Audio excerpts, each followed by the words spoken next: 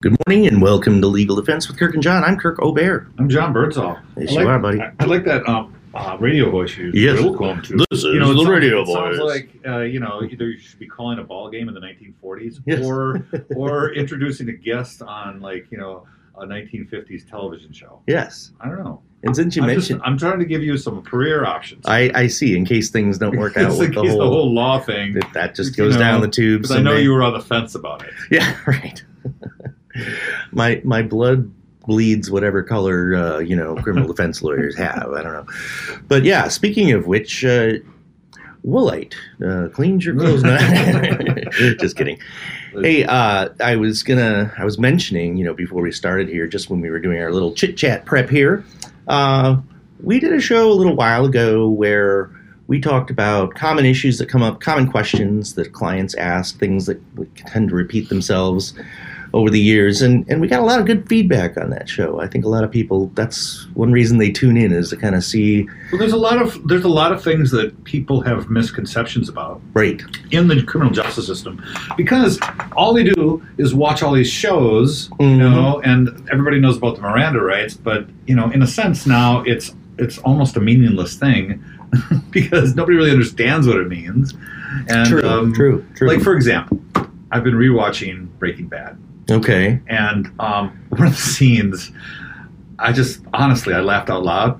And it's a pretty serious show, but this was hilarious to me, where one of the drug dealers was sitting on a bench, and he was working for Jesse and Walt and all that.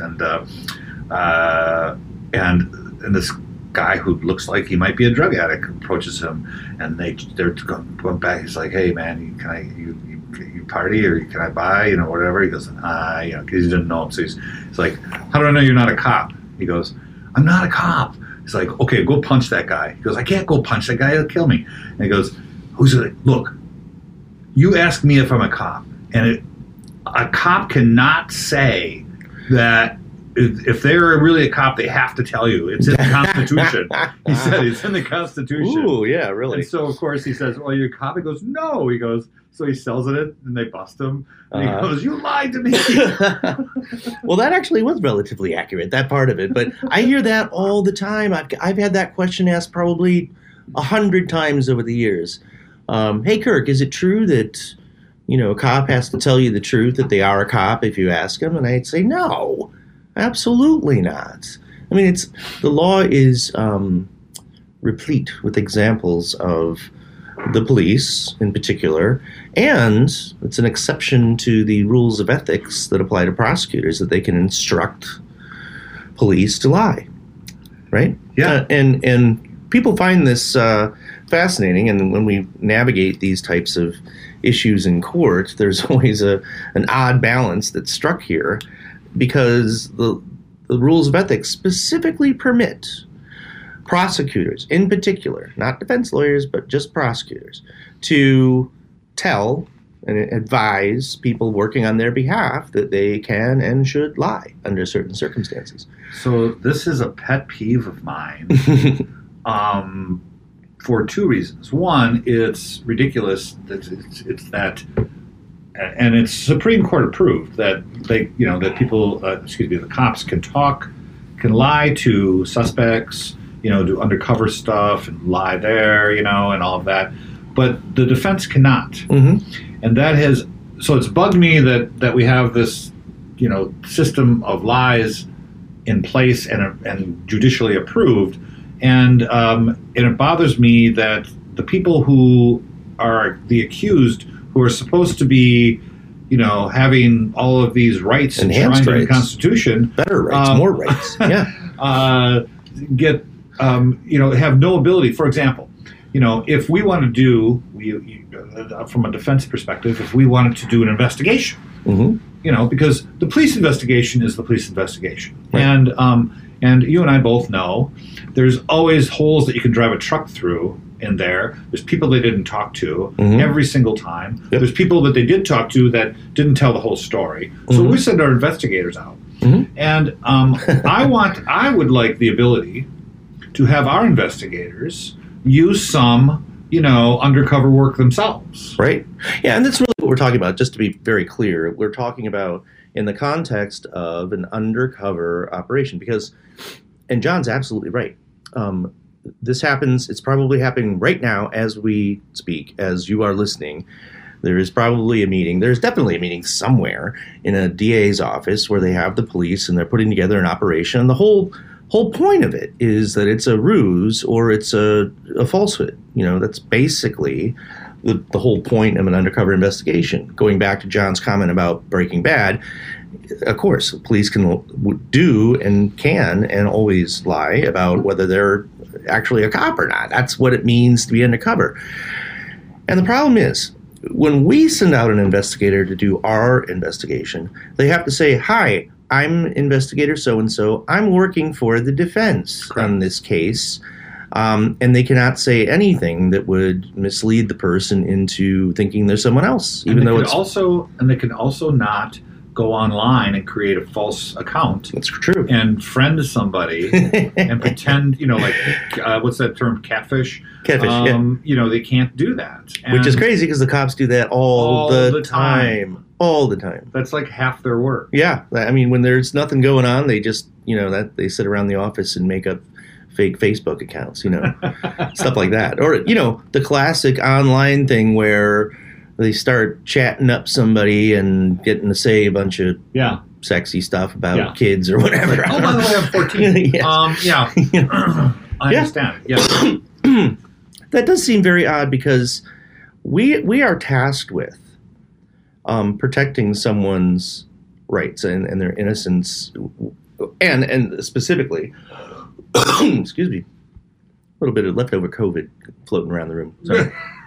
Sorry about that. I'm so coughed right through my mask, right at you. Anyway, the notion that we are somewhat limited in the quote unquote creativity that we can employ in our investigations it's something when you're sitting in front of the judge and the prosecutor's like, "Well, Judge, we've done our investigation a long time ago. We turned it all over to the defense and they should have everything they need." There are times, and lawyers have been found many, many times to have been ineffective because they didn't do their own investigation.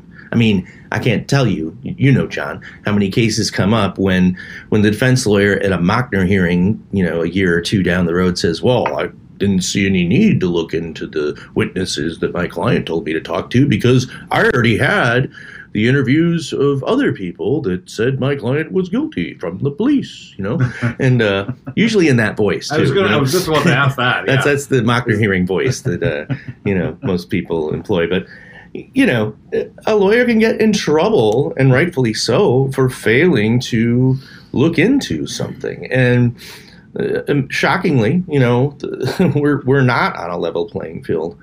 It's one of those areas that, and it really drives me crazy. I don't want to vent too much because I need to keep my blood pressure under control here. But when you have these prosecutors come into court and they say, "Judge, this isn't fair. The defense has the protection of the burden of proof, and he can remain silent. It's not fair. Yeah, we got to do all this other stuff." This whole fairness thing is a trope that is ridiculous in the sense that it wasn't designed to be fair.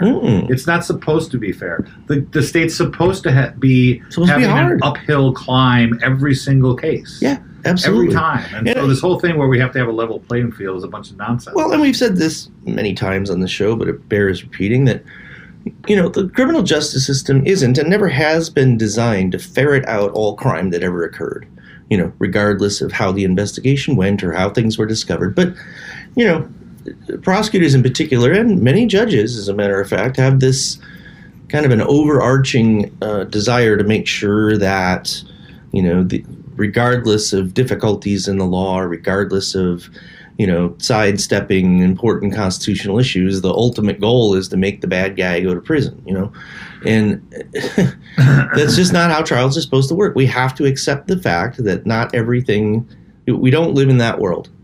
We should all be perfectly comfortable. All of us, not just the defense lawyers, but every citizen in this country should be perfectly comfortable with the fact that someone may very well have murdered somebody else. But if the prosecution cannot prove it beyond a reasonable doubt, or if there was something that happened that shouldn't have happened in the process of gathering that evidence, we should all rest comfortably that that person does not get convicted and doesn't spend life in prison or get the death penalty. That's how it works. Yeah. It has to. It's the whole idea here is that we were trying to, the whole thing was set up to create a buffer between us citizens and the government. The government. And we'll pick this up on when we come back, but there's a lot more to unwind here. Absolutely. All right, we'll be right back. We are back. Unwinding all the truths of the criminal justice system right here for you all at once. Conveniently, when you leave this program this hour, you will have all the answers and you won't even are ever to be had. Don't bother going to law school. Just listen to this show. You'll know everything. That's on that point. That's kind of funny because people think you go to law school and you learn everything there is to know about everything, and that, so all your family friends and stuff are going to come to you and say, can you tell me about this? And, it's a real estate deal. It's like, I don't know anything about it. Yeah. What do you mean you don't know? I thought you were Didn't a lawyer. you go to law school? I thought you were a lawyer. We're just supposed to know all this stuff. Oh, I get one that. Of the reasons it's kind of funny to address that is because the law is always written in very kind of vague ways, because you think it's very rigid and it's very clear, but it's rigid and clear in the sense we have statutes and statute numbers and they relate back to each other, but inside of those statutes are things like reasonableness or awareness or intention. Mm-hmm. And what does all that mean? Well, I could line up 100 people they all have different on the answers. street and I'll have 100 different answers what those mean.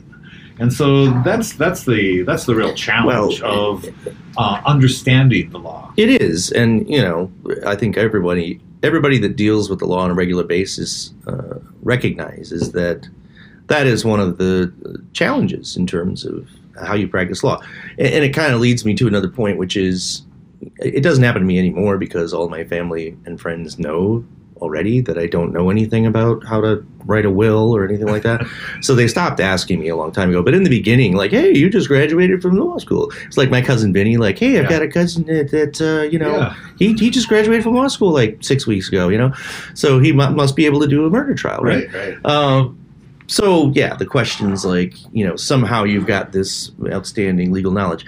I'll tell you what I learned in law school is how to think just a little bit differently.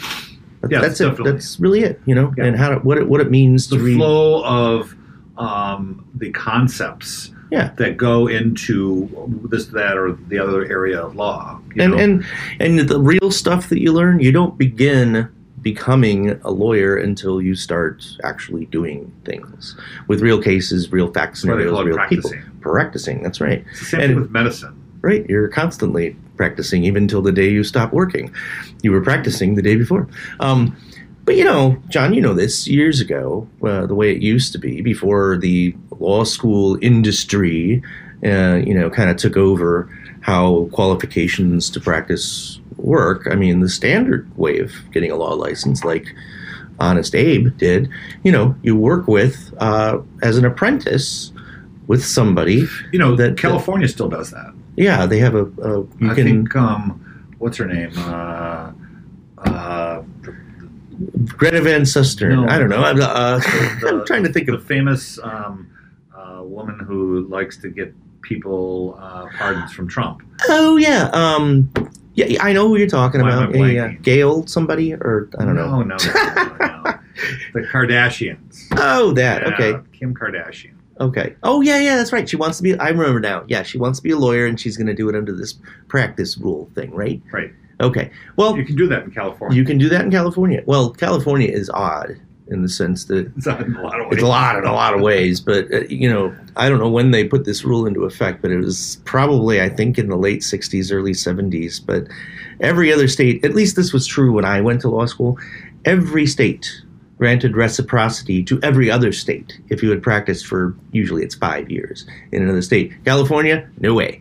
That if you want to move to California, Well, that's because everybody was moving to California. Like That's right. retirees were moving. they were putting an additional then barrier. As time went on, other states did the same thing that were warm weather clients, like Florida in particular, Okay. where it's very difficult, and a lot of the federal districts too, because ideally, once you're admitted in one federal district, you should be able to practice in every other federal district. Yeah. Get admitted at least, and but that's not true. Now you need a And sponsor.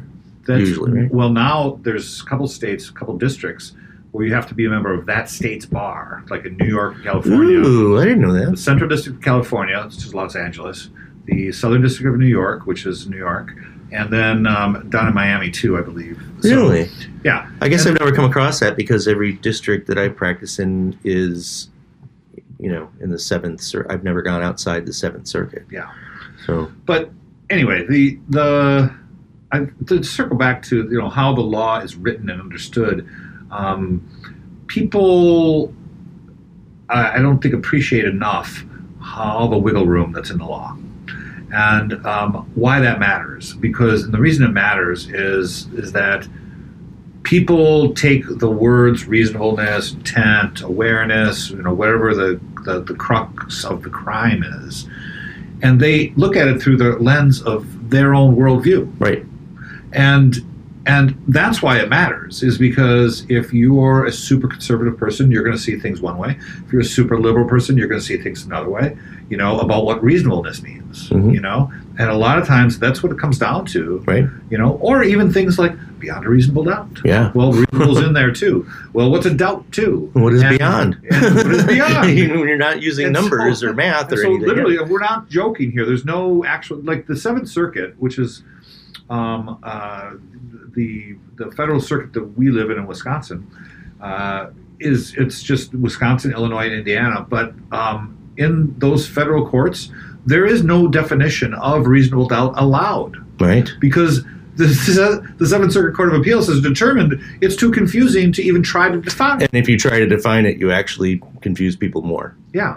And so we aren't even allowed to, if we did a trial in federal court, to explain to the jury what we think it means, Right. Right. which is very You frustrating. can do some common sense Well, type stuff around the yeah. edges, but and I don't know if that's better or worse in the long run, because we have problems with our own state, reasonable doubt instruction. That this always ends up being the theme of this show, but things that prosecutors did a long time ago because they didn't like the chance that they might lose.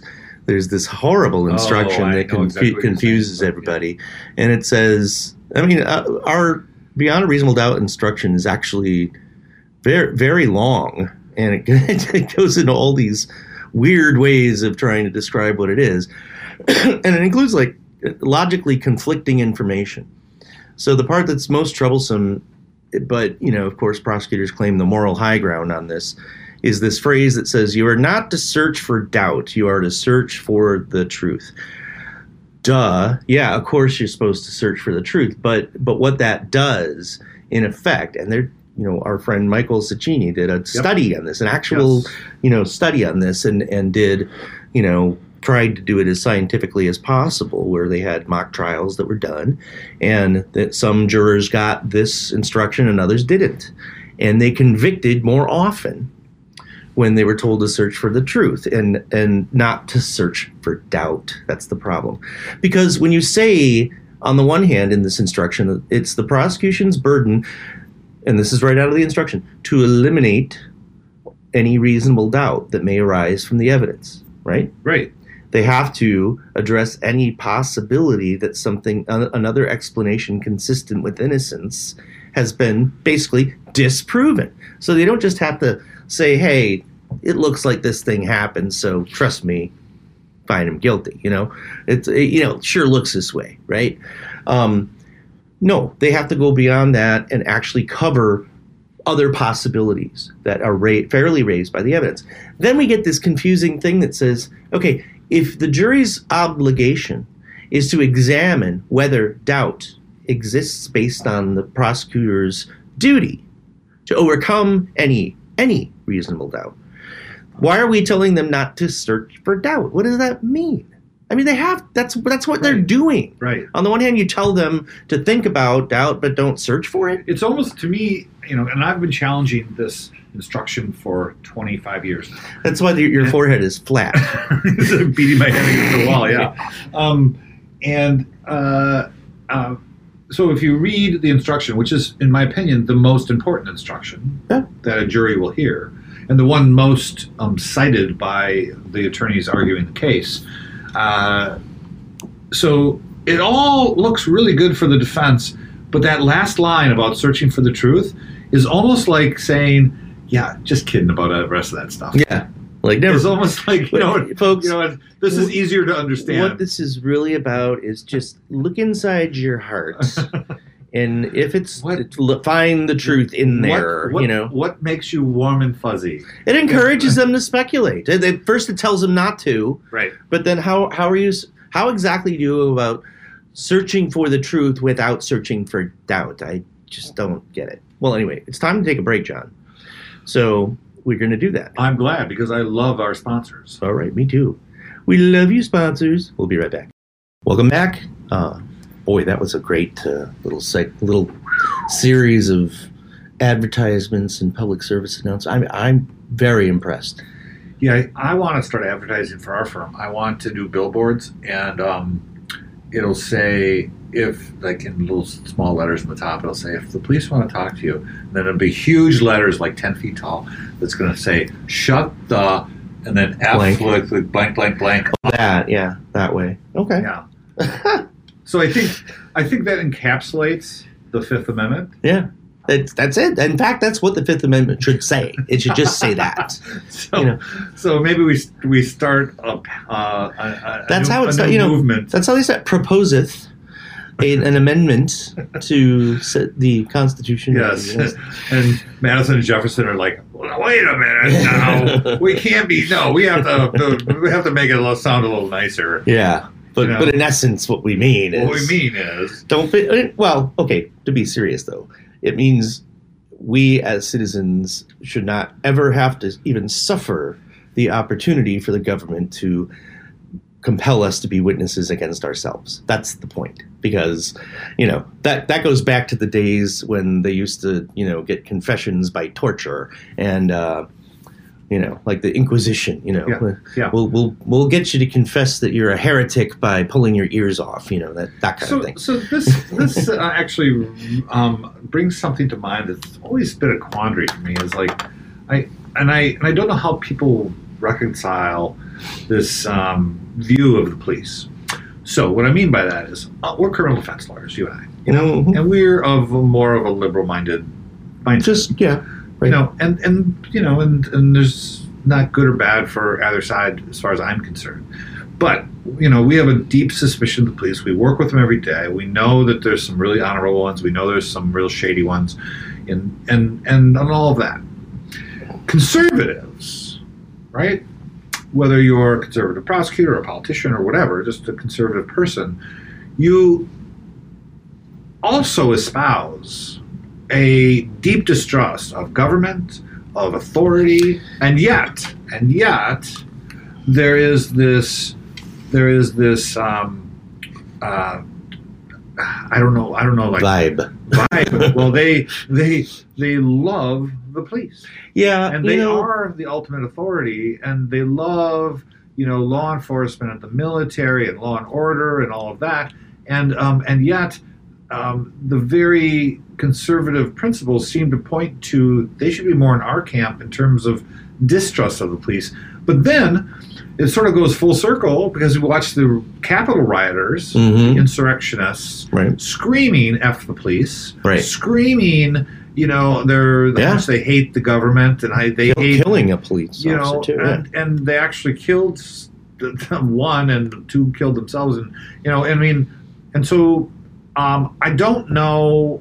Maybe that was just the heat of the moment or something, but I think that is a common theme with a lot of like militia type groups, where it's weird that they hate the government, but they still love the police. I do have some input on this, and I'm equally confused. But let me just put it this way: we have to go back to what it truly means to be conservative versus liberal, putting aside social issues that have arisen in the context. I mean, the dictionary definition of a conservative is one who prefers to keep things the way they are and to not have change. Okay?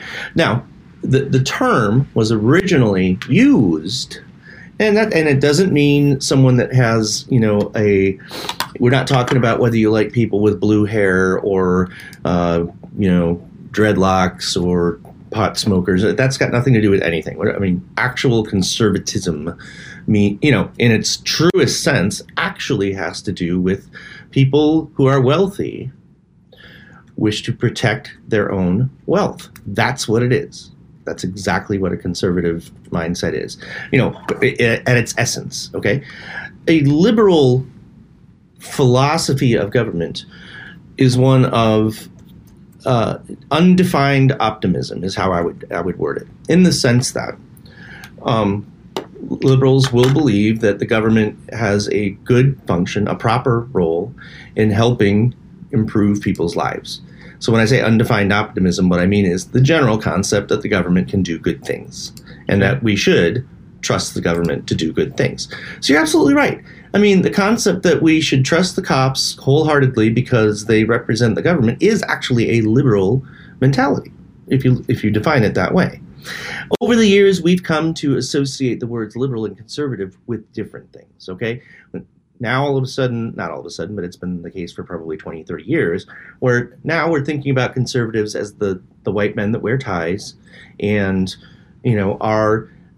there tends to be whatever. Everybody has their own mental image of what that is. We think about the liberals as being the Antifa people that haven't showered in a month, that wear, tie-dye clothing, that kind of thing.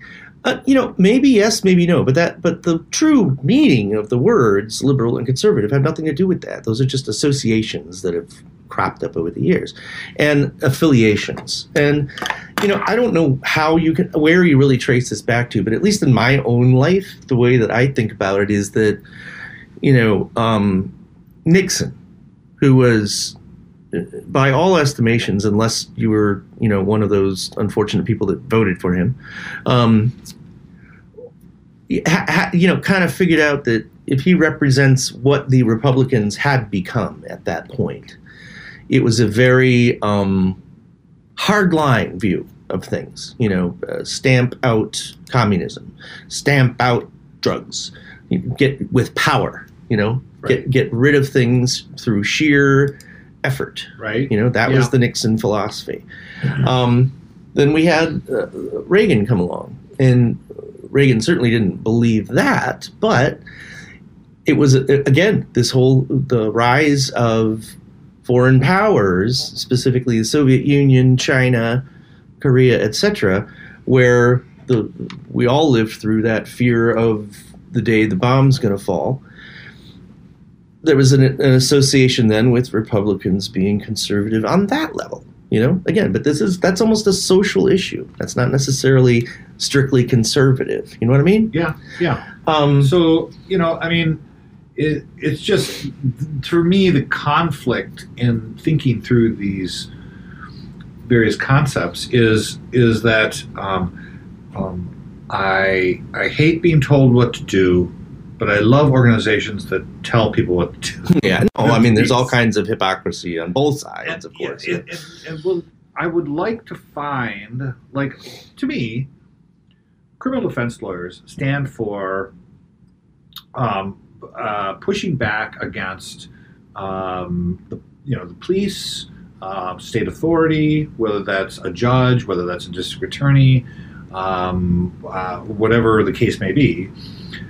And it seems to me that every conservative should be 100% on board with this mission. Mm-hmm. I think so. And it seems to me, and I am actually a former conservative. I was and you're a recovered conservative. And it seems to me that would be a far more attractive place for a conservative to be than in the role of a prosecutor. Do you still attend Conservatives Anonymous meetings? Or I'm not allowed to ask you because it's anonymous. I'm on medications, but I like to talk about it. Okay. So, yeah. It is a puzzling thing, and you're absolutely right. You would think that to be the case. Again, it's also has something to do with how, and I don't know how or why this happened, but this affiliation between the military and law enforcement. I mean, when for historically have been, first of all, we've had a military sort of forever, and law enforcement is a modern concept in and of itself. I mean, when the Constitution was drafted and all the amendments were put into place, there weren't cops. I mean, they just didn't exist. Okay. No. So, but obviously the potential for government agents, government actors, was there because, of course, they had just endured, quite a bit of governmental oppression. So, in that context, we in modern application, it is puzzling that, there is that sort of ultra support for both the military and quasi law enforcement as they were combined together to represent, strength. And I think that came from, an evolution at some point. Stamp out the people you don't like, I guess. But and I gotta say, some talk show hosts, one of which died recently, rest in peace, have kind of perpetuated what it means to be a liberal versus a conservative that I don't think is. It's sort of a shell game, really. It is. In the AM radio and conservative newscasting world. Yeah, so like our world, like the show that we're doing right now. Okay, well, we got to take a break. Yep. Welcome back. Wow, another outstanding set of commercials and announcements. Yes, fantastic. Yeah, I mean, I think that's why our show is so highly rated, is because of the commercial, like the Super Bowl, right? I mean, who cares about the game? Well, now right? that Rush Limbaugh is gone, I think we could step in and fill that void. Yeah, I think so. I think he would want that. Yeah. I'm 15 million fans. Sure. Yeah, let's go for it. But getting back to, let's get back to other questions. Oh, I love this one. Because, every once in a while, my mother still calls me when she's watching something and she can't believe something's happening, and she wants to know if do things really work that way.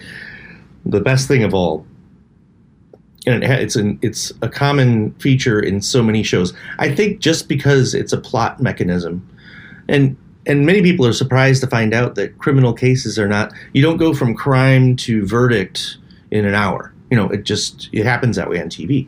It's a movie, 2 hours, but 58 minutes. But, 58 minutes, right? Yeah. So, if it's a network television, it's actually more like 47 minutes because of the commercials, etc. Right. So, in order to move the plot along, they just have to kind of compress reality, obviously.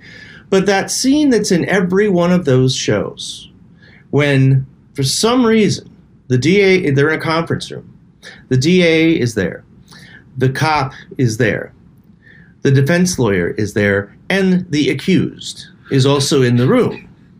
It's a very convenient interrogation. Which, first of all, that has happened 0 times in the post, Miranda world. All right, or I should say the post Sixth Amendment world. Right. So that doesn't happen. Then what? Even if you did happen to be all of you in the same room together, the big thing that really wouldn't happen is the lawyer wouldn't allow the accused to start blabbering confessions, in front of everybody, and say, "Oh gosh, boy, did I just mess up." No, you don't even go into the room. That's not. But that happens all the time. Like, okay. Naturally, it wraps things up rather quickly when you're getting towards the top of the hour, and something's going to happen in the show to resolve things. Oh, I know what we'll do. We'll just have the guy confess to everybody inside of the interrogation room with his lawyer sitting next to him. Yeah. Yep, show done. Okay, great. Move on. Next one. Or even if the whole party isn't there, they'll just be the cop and the suspect, and they'll just be telling him about all the bad things that are going to go happen to him. No mention of a lawyer. The guy doesn't talk about a lawyer. The guy doesn't, he's just like, okay, and then he just spills it. Mm-hmm. And I'm just like, okay, well, this is all very dramatic, but, but not even close to what would be reality. Yeah. Yeah. Hey, I was going through Discovery in a case just last week, and I caught something that I haven't seen in a long time, and I just wondered your opinion about this. I won't be very specific because it is a pending case right now, but in a non-custodial context, meaning Miranda does not apply. And what we mean by that is, remember, there's two things that have to exist in order for the obligation for Miranda warnings to kick in. Number one, a person needs to be in custody, or when a reasonable person would believe him or herself not free to leave in the context of more than a mere temporary stop. How's that for confusing? It is super confusing because a traffic stop you can't leave, right? And yet you're not in custody for Miranda purposes, right? And that's when the cops say you're not under arrest, and you're not free to leave because I got to hold on to you for just a second here. Yeah. The second thing that needs to exist, so even if someone's in custody, in handcuffs, sitting inside of an interrogation room, the questions being asked need to be of an interrogational nature. Correct. So they could not read your Miranda rights and say, it's a nice day outside. The legal test is reasonably calculated to elicit an incriminating response. Right. Which is why we get into a gray area when police say, do you know why you're here? Yeah, that's a classic one. Well, you know what? Another thing is pedigree information. Mm-hmm. So, for example, I have a case also pending, so I'll be a little vague. But it took place in a house. There was a fight. One guy died, and and so the client lived there. And the first questions before Miranda, out of the guy's mouth, the cop's mouth, is, so you live there alone? Seems like an innocent enough question, right? No, he was trying to eliminate other suspects. Mm-hmm. That was calculated to elicit an incriminating response. Yeah. And he asked the address. Oh, then they found a cell phone in the house. He goes, by the way, was that your cell phone? Mm-hmm. That's an incriminating question. Of course. And of course, the thing is, this was a very savvy cop. I'll give him this, is that when he was asking them, he was super nice and just likable. Just like, I'm just here. I'm your friend. Yeah. You want some more cigarettes? Do you want some more Mountain Dew? That's what they were doing. Well, the old Mountain Dew trick. Yeah, I know. And so, but unless you have the experience that we have about knowing what is incriminating, what is not incriminating, your red light would not go on. And so that's how they get you to nice guy past the Miranda warnings. Yeah. And that's why saying, I want a lawyer right up front. Yep. You don't have to talk about your name and your family and all the pedigree stuff and all that nonsense. Right. That's just going down a bad road. Right. The getting back to the situation that I found, I haven't seen this in a while, but I'm deliberating as to whether or not there's anything I can do about it. Okay, so purely non-custodial situation. They're talking to a suspect, so no need to read Miranda. Now, there is a discussion about a lawyer. Now, John, you know that in order for the Sixth Amendment to kick in, where the police have to cease questioning, it has to be an unequivocal demand. This is almost this is a very murky area of law. And, unequivocal meaning I will not answer questions without my lawyer being present. And who talks that way to a cop, by the way? Nobody. This is a ridiculous judicial construct. Right. So, for example, just so everybody understands, do you think I need a lawyer? Maybe I should talk to a lawyer. I think maybe I should talk to somebody. Is there anybody I could talk to? None of those are asking for a lawyer. None of those would qualify as invoking your Miranda rights. Yeah.